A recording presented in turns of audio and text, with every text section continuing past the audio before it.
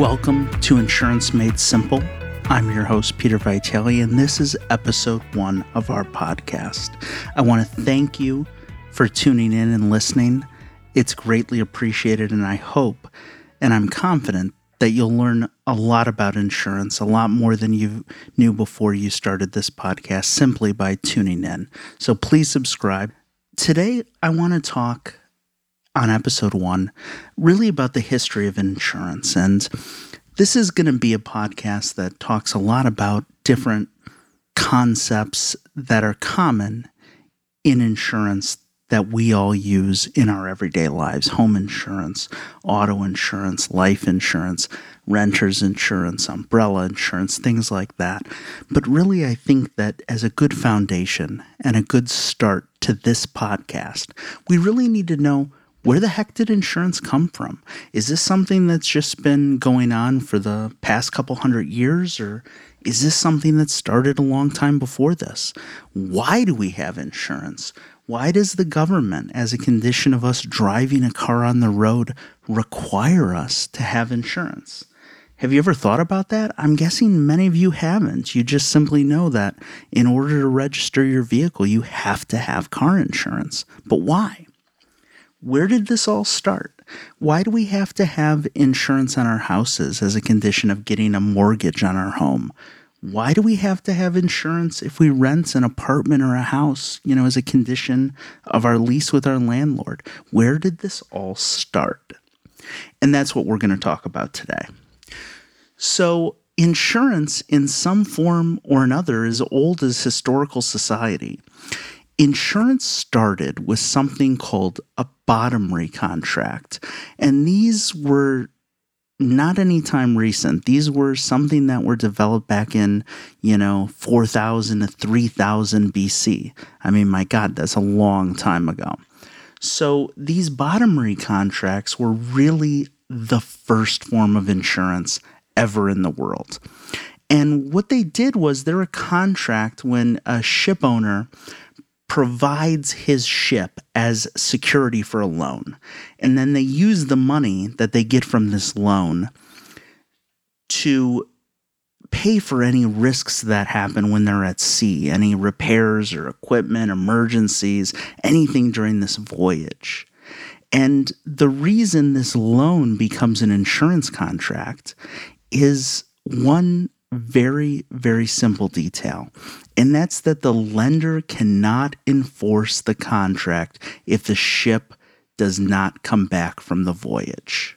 He can only enforce it if the ship survives the voyage. So if the ship doesn't make it back, the ship owner does not have to pay.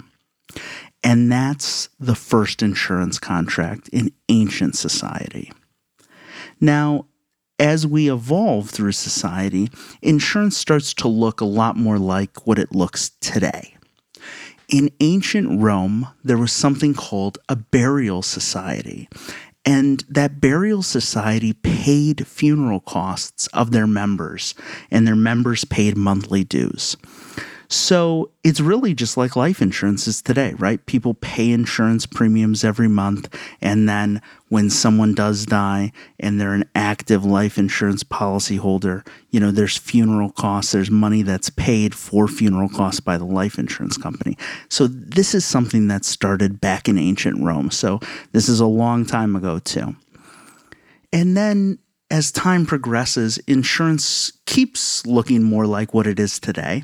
And, there's the Great Fire of London in 1666, and then there's a number of insurance companies that start in England after this. Now, unfortunately, many of these were fraudulent, and they were kind of like, get-rich-quick schemes and things like that, because there was no regulation, there was no government intervention in looking at to make sure these were legitimate companies. So unfortunately, the real first insurance companies were very scandalous, which, as we'll talk about later in episodes of this podcast, happened to modern day insurance companies. In fact, some of the largest modern day insurance companies in America have a relatively scandalous history too. So the insurance company isn't always always as honest and open and as transparent and as out for the consumer as they want you to think that they are on all the advertising that they spend to kind of make you think that way. But we'll get into that in later podcasts. So after, we'll leave London and we'll come to America now. And the first insurance company organized in America happens in 1752, and it's called the Philadelphia Contribution Ship. And who was this founded by? This was founded by, and this is fascinating, this is something I didn't know before, researching for this podcast. This company was organized by Benjamin Franklin.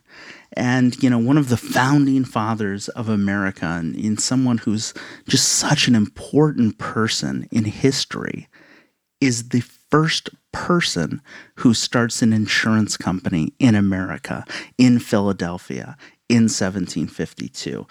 And he structures this as a mutual insurance company, which is something that still to this day is part of how insurance companies, can choose to organize themselves. And a mutual insurance company means that the insurance company is not owned by a person. It's not owned by Wall Street and stockholders. It's owned by the policyholders. And that's how Benjamin Franklin, starts this insurance company in 1752. And it's the first property insurer in this country. And, it's designed for people, in and around Philadelphia to insure, their possessions. And I'm going to read to you now the issuing notice for the organizational meeting of this insurance company. And it says, all persons inclined to subscribe to the articles of insurance of houses from fire in or near this city are desired to appear at the courthouse, where attendance will be given to take in their subscriptions every 7th day of the week in the afternoon until the 13th of April next, being the day appointed by the said articles for electing 12 directors and a treasurer. So this is the notice that starts the first American property insurance company. And it's for people who want to insure their houses from fire in and around Philadelphia. So, and again, founded by Benjamin Franklin, one of the founding fathers of our country, also founds the first property insurance company in this country. And so where does insurance go from there?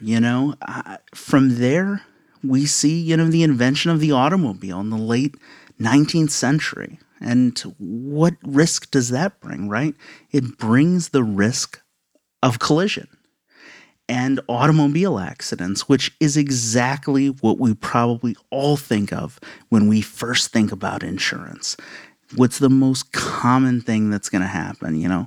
A fire's not going to burn down everyone's house, in their lifetime, but chances are in everyone's lifetime, they will get into a car accident.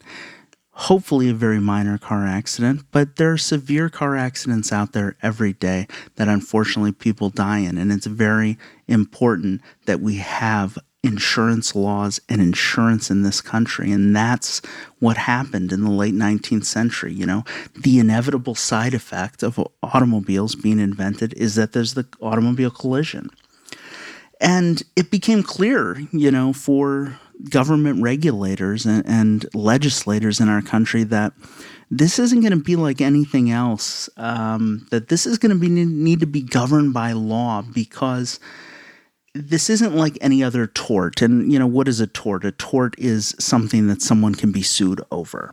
And, most torts, the law relies upon your personal responsibility not to commit them. And then if you do commit them, to be responsible for them. But with an automobile accident, it's so different, because even though something may be your fault, you may not be able to pay the victim of that automobile collision. And so that led to legislators thinking, what are we going to do? How are we going to navigate this system? If someone gets into an auto accident and it's not their fault and they're seriously injured or their car is damaged, we want people to be able to be compensated for that. We don't want to have a system where, people are so scared to get on the road because they could lose their car, they could lose other property, they could get injured without any compensation. So this very problem led to states like Massachusetts and Connecticut to create the first financial responsibility and compulsory insurance laws. These are the laws that we know exist today that say you have to have insurance to drive on the roads because we want to make sure that if something does, God forbid, happen, that the victims of those accidents can be compensated because it wasn't their fault.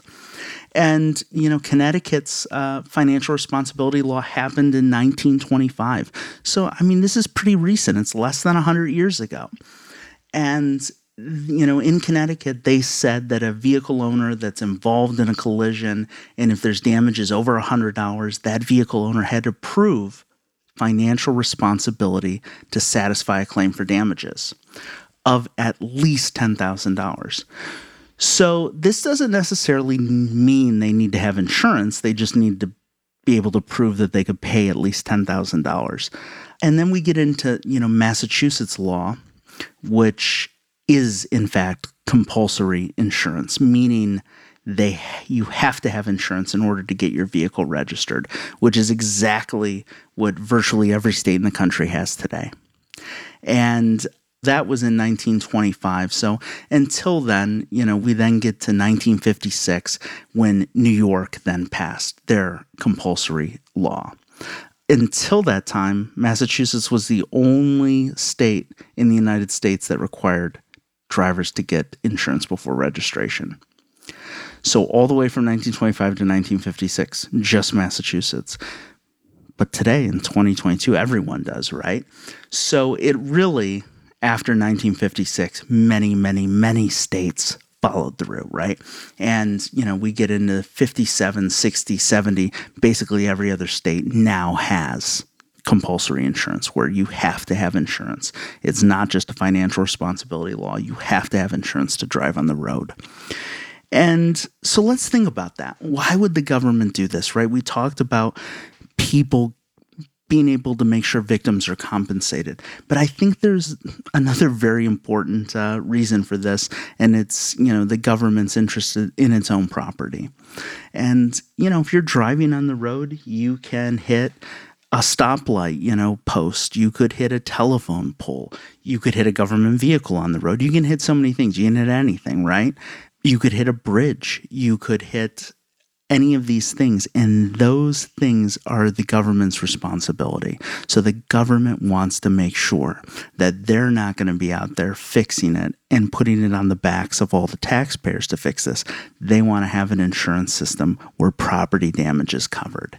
And that is part of the reason that we have these insurance laws today. This is part of the reason you have to have insurance. Now, could there be people who self-insure? People ask this all the time. Could I just, if I'm a billionaire, do I need insurance?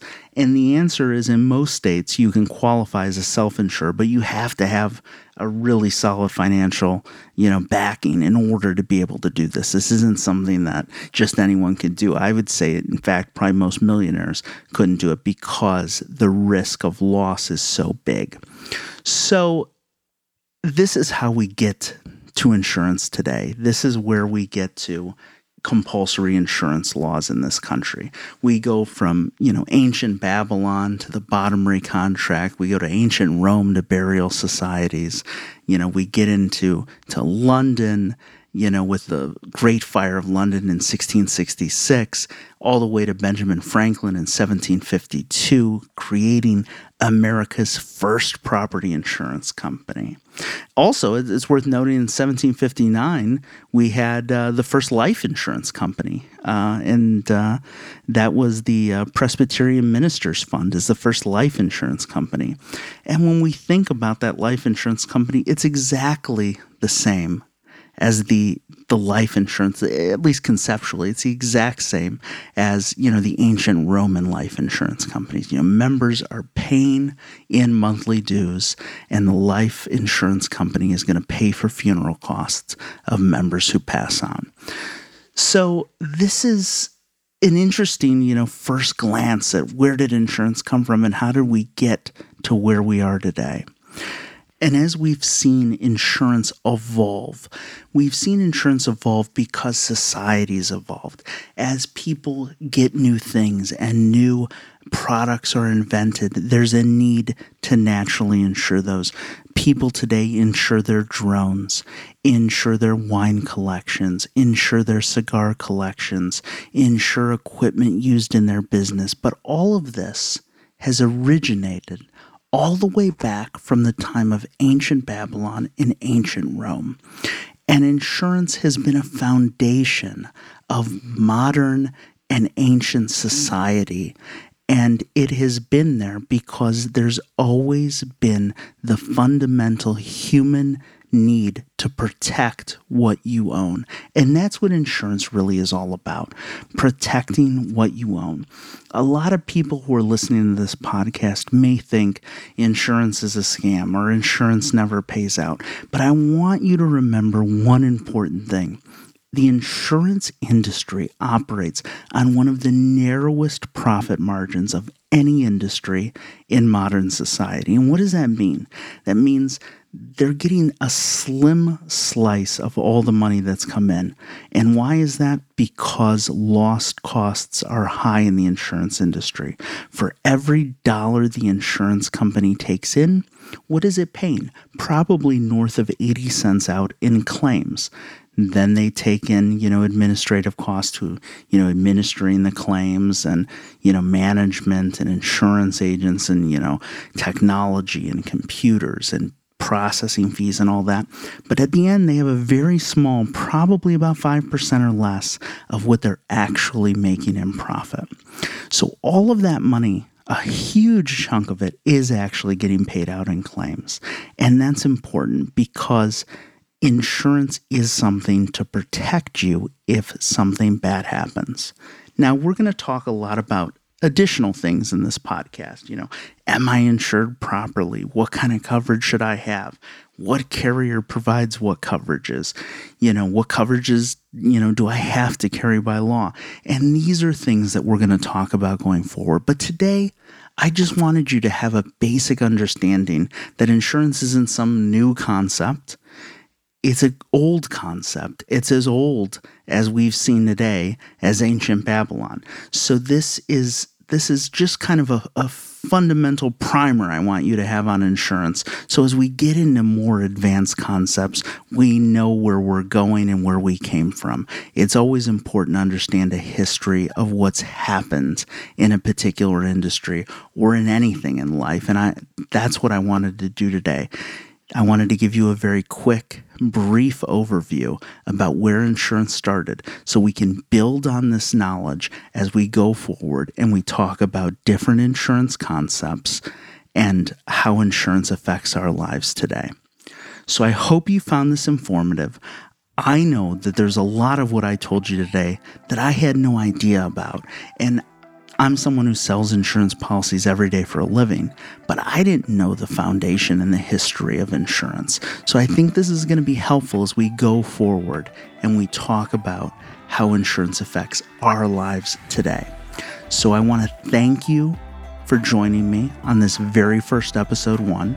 I'm excited about the things that we learned today and the things we're going to learn in the future. I want to thank you again for listening. Please subscribe to the podcast, and we're going to learn a lot about insurance together, and I look forward to it.